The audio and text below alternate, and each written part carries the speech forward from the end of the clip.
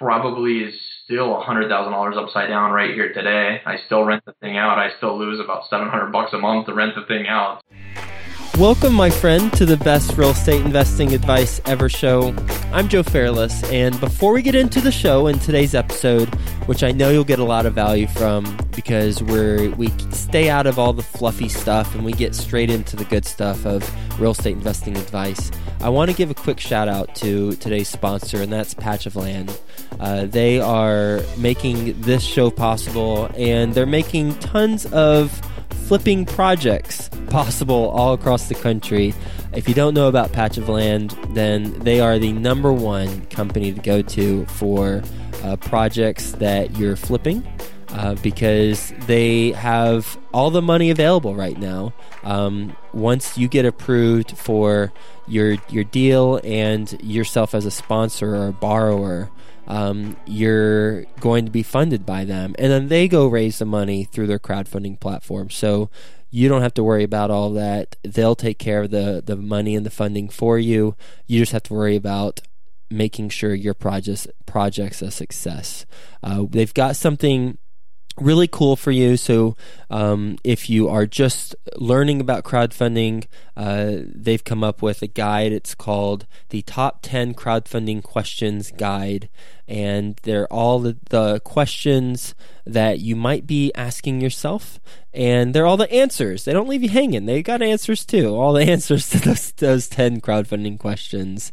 So you can go to patchofland.com/best ever and get that guide. And if you think you know everything about crowdfunding, I'd check this guide out just in case, because there are some interesting aspects that you'll learn. So go to patchofland.com/best ever and get that guide.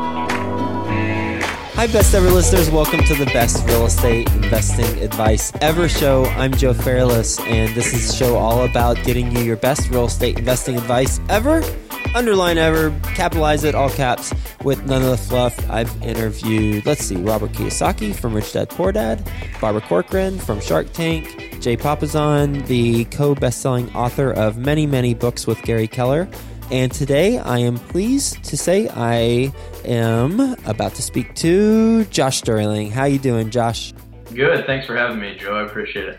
Yeah, my pleasure. And you're based in Detroit, Michigan, which is pretty close to where I was born, Flint, Michigan. And you said you're in the suburbs of Detroit, right? Yeah, so not to be confused with Detroit itself. I personally stay out of the city of Detroit. We're in a suburb of a group of cities known as the Downriver area. And it's kind of a different economic set here. There's just within the Southeast Michigan market, there's anything from $500 houses in Detroit to $5 million houses in some of the northern suburbs. And we're in a tier where property values range anywhere from the mid-80s to the 300,000 mark. And we stay pretty tight-knit geographical area down here. All right. Well, and he's very active in that market, in Southeast Michigan market. He flips about 12 to 15 properties a year. He also runs a property management company. You can visit his company at epicpropertymanagement.com. He owns and manages 125 units, and non-real estate related, but very interesting. He was an airline pilot for 5 years. Now he's got a Piper Saratoga that he flies all around the country and the world, apparently, for pleasure. So, Josh, with that being said, you want to give the best ever listeners more about your background and what you're focused on? Sure, yeah. Started out, grew up in Lake Tahoe, California, kind of a small town. Spent kind of my whole life wanting to get out of the small town. I didn't realize it was such a nice place until I moved away, I think as a lot of people would.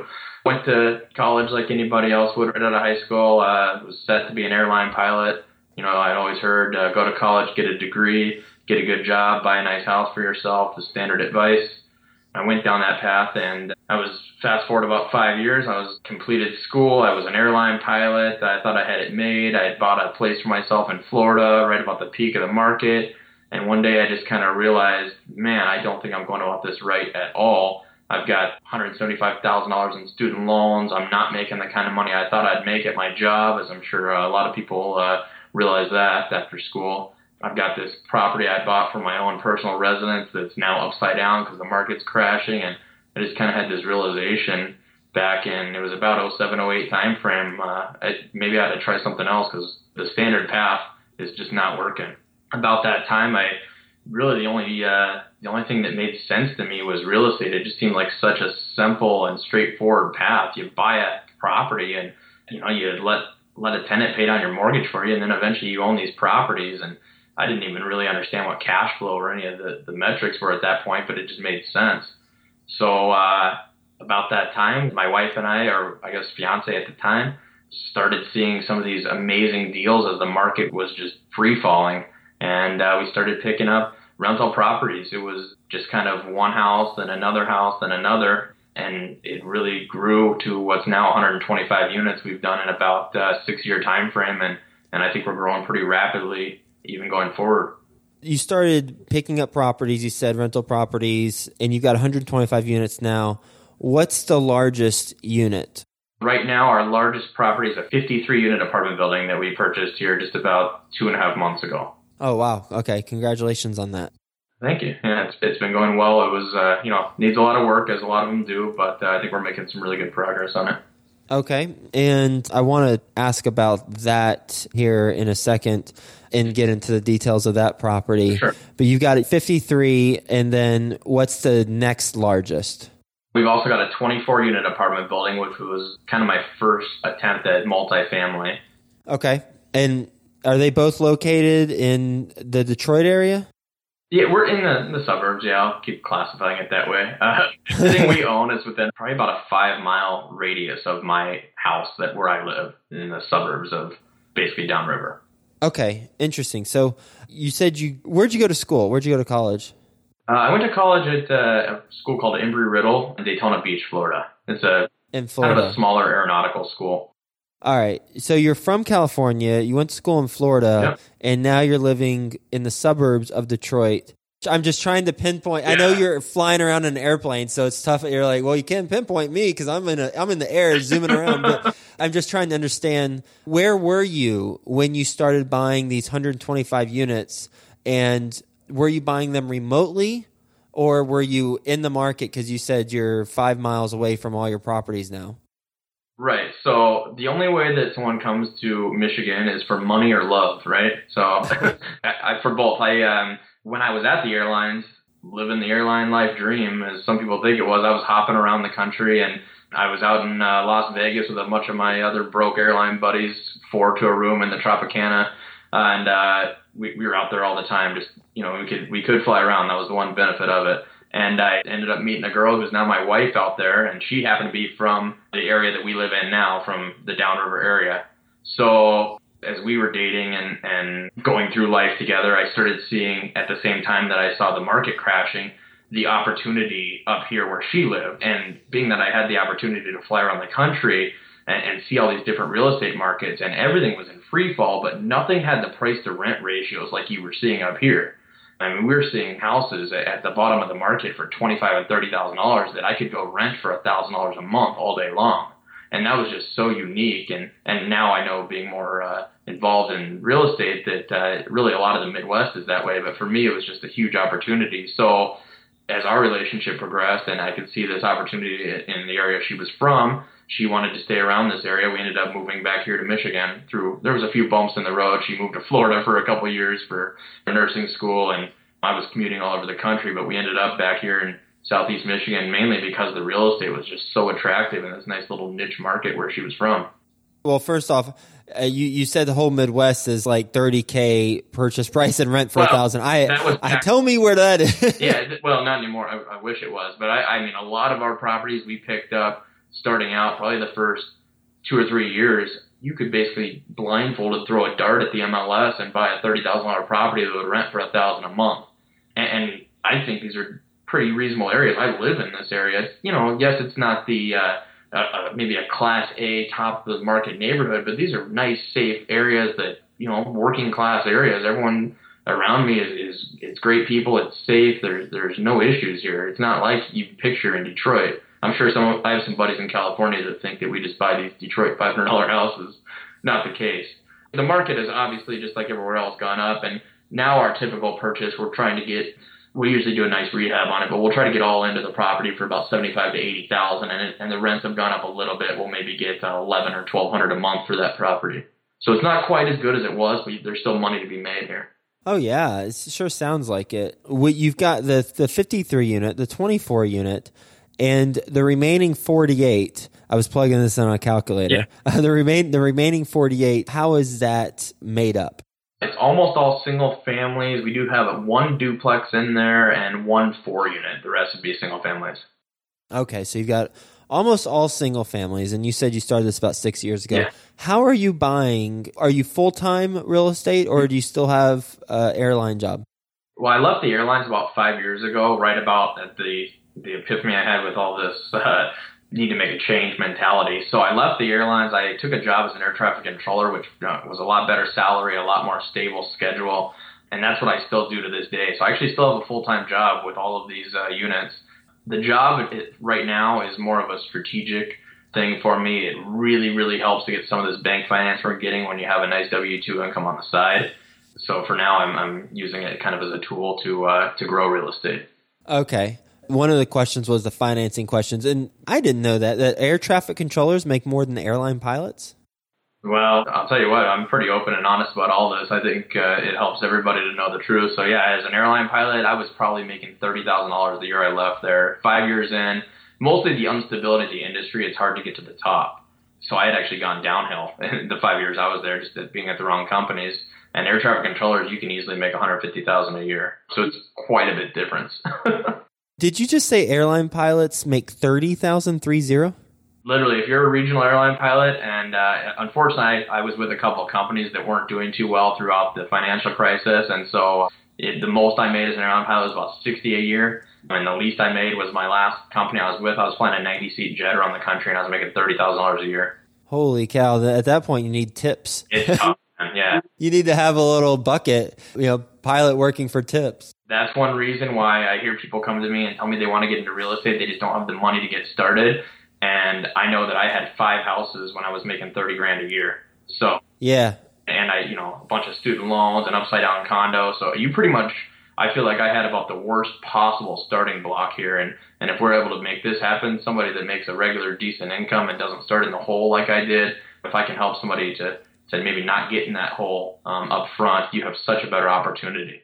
I want to take this conversation in 2 very quick directions. Sure. The first direction is going to be, how did you climb out of that hole making $30,000 and get I believe you said first 5 properties, but maybe I misheard you. And then the second direction I want to take it is learning about your 53 unit that you just purchased 2.5 months ago. Sure. So let's go with the first direction first. What's the deal with this, $30K income and then buying 5 properties? How'd that happen? Okay, so I'm making next to nothing at the airlines. I'm obviously in a huge hole here, and I've done everything basically what I've been told to do, the right way to do it. I had really nothing to lose at that point. So I started going out and applying for bank loans, for just like a conventional mortgage, like anybody for these properties. I'm getting turned down left and right. Nobody's going to lend to me. The peak of the financial crisis, I'm making no money. I've got all this debt. I've got negative equity. So I started buying stuff on 0% credit cards. I really felt like I know this opportunity it has potential. Nobody's going to give me a loan. I'm going to do it anyways. So we would strum up money however we could get it, whether that was saving. We were living extremely cheap, well below our means, saving a few grand here and there out of that salary. My wife was in nursing school at the time, so she wasn't bringing in a lot of income. 0% credit cards, you could buy a house for $25,000. So if you can get 15, 20 of that on a 0% credit card and have a year to pay it back, that's one option we did. I mean, we took there was a lot of risk looking back getting started, but I had really no other choice, no other way to get into it. And on the day I started my current job, which the salary progressed to a respectable salary, I already had 5 properties going at the airline pilot rates. So that's the way we built it up. And once we started building some momentum and some cash flow, it became easier and easier to get bank loans. Still, even to this day, I have a hard time getting a conventional mortgage, but we use local portfolio lenders, as most do. And I've got now 3 or 4 different banks that we can go to and get 4.5% blanket loans pretty much all day long. With the 0% credit cards, that allows you to charge, but how do you get the actual cash? No, what we were doing was a pretty common technique called a balance transfer. So we do a 0% balance transfer into a checking account. A lot of them actually nowadays, they'll send you just checks. You just write a check to yourself and it's 0% rate for 12 to 18 months. And it's very risky if you don't have a plan to pay back that money, because then you're paying 15% plus rates. But that was a way to put some cash in the checking account, and then you can therefore buy a property with that. Again, with the properties being cheaper at the time and my appetite for risk was a little bit more than, it was the way we got going. All right, now let's talk about your 53 unit that you closed on 2.5 months ago. Sure. Can you just tell us the numbers behind it? Yeah, sure, absolutely. The building is, for the area, it's a newer construction. It was built in 1990. The same person had built it and owned it for the past 25 years, and it had gone into a little bit of a state of disrepair, needed a parking lot, needs roofs, needed some common area upgrades, carpeting, laundry room type of stuff. We ended up settling on, after some negotiation with repairs, settling on a price of $1.65 million. Of that, I bought it strictly with what I call conventional financing, but went to a portfolio lender. They financed 80%. I put the 20% down, and then we closed on the purchase. And I got that 20% down payment from the equity in some of my single-family rentals that have been appreciating over the last few years. How'd you get that equity and turn it into dollars? The same method we've actually used from about the fifth or so, maybe the sixth house. We started going to these I call them blanket loans, but you go to a local portfolio lender, and they're all over the place now. It's a little bit harder to find back in the 2009 timeframe when I started. But we go to a portfolio lender. We group together a package of, I've done as little as 4 and as many as 15 at a time, group together our single-family houses, and they'll put a first position note on each one of those properties and give us a lump sum blanket loan on the rest with the equity. Got it. And essentially it would be a big cash out refinance on multiple properties? Yep. We're always doing cash out refinance, and it's standard for around here, it's standard commercial rate. So we're typically looking at a 5-year balloon with 20-year amortization on these loans, and we're getting notes lately in the 4.5% range. So it's really, really inexpensive money for the time being. And what's your exit once you have that loan in 5 years? What do you plan on doing? There's a couple options. Obviously, the best option is to simply refinance and extend those loans. A lot of the reasons there's a 5-year balloon on the commercial financing is because the smaller banks and credit unions that give these notes to you are not able to take the interest rate risk and hold this note for 20 plus years. The only person that's silly enough to guarantee interest rate for 20 plus years is the federal government, I think. So our ideal plan is to refinance at hopefully not too much of a higher interest rate. Our second strategy is to use equity in other properties to pay down the notes after 5 years. And our final fallback strategy is, if we have to, we'll liquidate some of the properties in order to pay off those notes, which hopefully doesn't come to that. I like to keep as many of our properties as we can. Josh, what's your best real estate investing advice ever? Oh, my best ever. Well, I think, the most common question I get from people starting out is just wanting to get into this game. It's, I don't talk to many people that are at step 97 wanting to get to step 100. I talk to a lot of people that are at step 2 wanting to get to step 3 and 4. And how you get there is just like Monopoly. You got to start out, you've got to buy a house, you've got to buy the second house, the third house, and get this ball rolling. I think that's where most people struggle. And the way that I did that is we live way below our means. Even making $30,000 a year with a wife in nursing school, we were living on less than that. So we could at least save some money. So my pinpoint advice would be people have got to live below their means and reinvest that difference, whatever that may be, however small that may be. Most people make a little bit more money than I was making then, and hopefully have a little bit less debt than I was making then, so it should be doable. And I think it's just challenging the status quo and living below your means so you can invest that difference as aggressively as possible. How do you have a great relationship with she's your wife now, right? Yes. 5 years last week, actually. Oh, wow. Congratulations on the anniversary. Living below your means at $30,000. At the time, I don't know if she was your wife or fiance, but you were together nonetheless. Absolutely. And what do you do on the weekends? Like, how do you keep things fresh? How do you, continue to both be aligned on, hey, you're in nursing school. I know I'm bringing in the big bucks of $30K, but we can't spend it all because we've got a longer term vision that's going to come to fruition later down the line. Like, how do you keep things so lively between you two? Now granted, I'm flying around a nice brand new airplane that we bought now. Our lifestyle has scaled drastically as a ratio of our passive income now, but it wasn't like that for quite a while, and still we live well below our means. We strive to live on 25 to 30% of our net income every month, which is quite a bit less than I think is common practice. The way we do it is kind of, you've heard probably the Dave Ramsey quote that if you live like no one else right now, for a few years you can live like no one else forever. And so it's kind of keeping your eye on the prize and looking at the big picture that we've talked about from the beginning. The goal is to get to a point where we have the freedom and the passive income to do what we want to do and not be burdened by a job. And that's going to take some time and some sacrifice.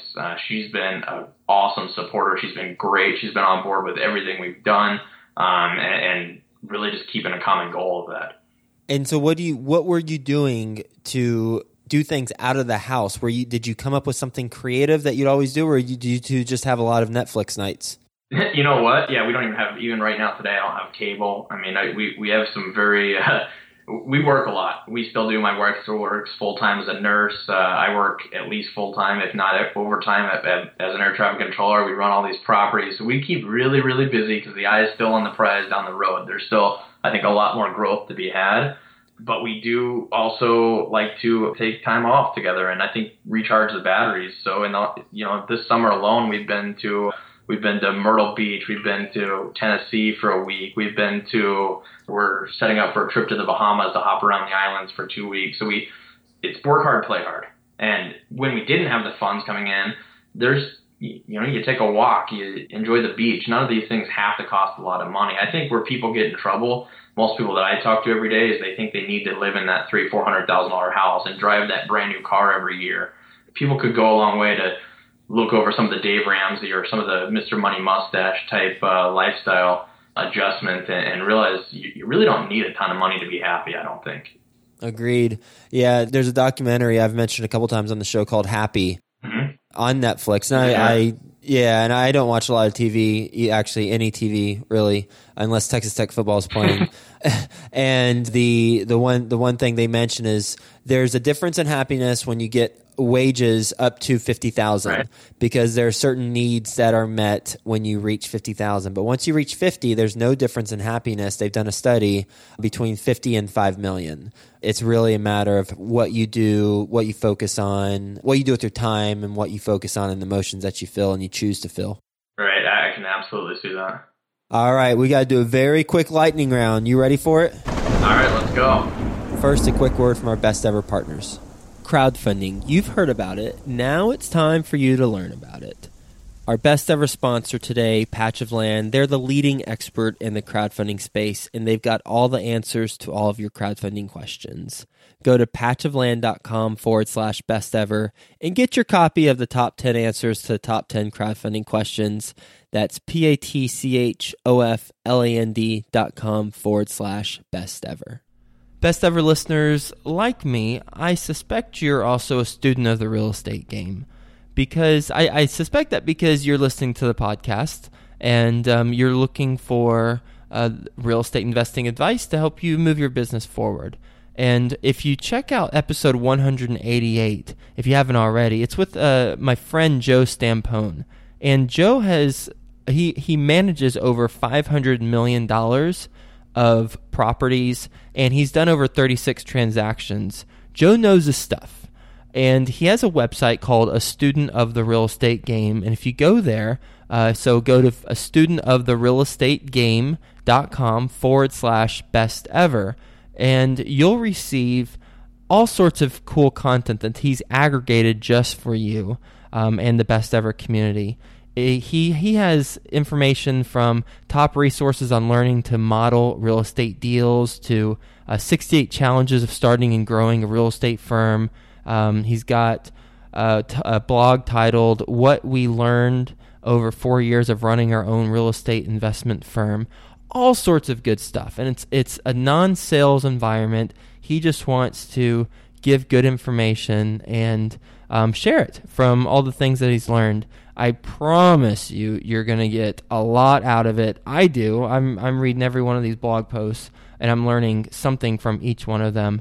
Go check it out. A student of the real estate game.com/best ever. Best ever book you've read? I'll go with Rich Dad, Poor Dad, Robert Kiyosaki. I know he was on the Best Ever podcast, and it's the first book I read that decouples the employee mindset, the time for dollars. Best ever personal growth experience, and what'd you learn from it? Well, personal growth, I think there's a quote out there, I didn't invent this, but it says that you're the average of the 5 people you spend the most time with. So personal growth for me, I'm constantly out trying to network, trying to find people that are more active in real estate than I am, and trying to see where I can take this, because the more time you can spend with people like that, the more you pick up things and you end up being like them. Best ever deal you've done? My 24 unit that I bought prior to this 53 turned out to be, looking back, an excellent deal. I was terrified to get into the deal. I bought it at 42% occupancy. The sellers were about to lose it for back taxes. It was in terrible shape, but going forward, in about 14 months, we had more than doubled the value of that building. We were able to pull some cash out of it. So looking back, it was a great deal. Best ever project you're most excited about right now?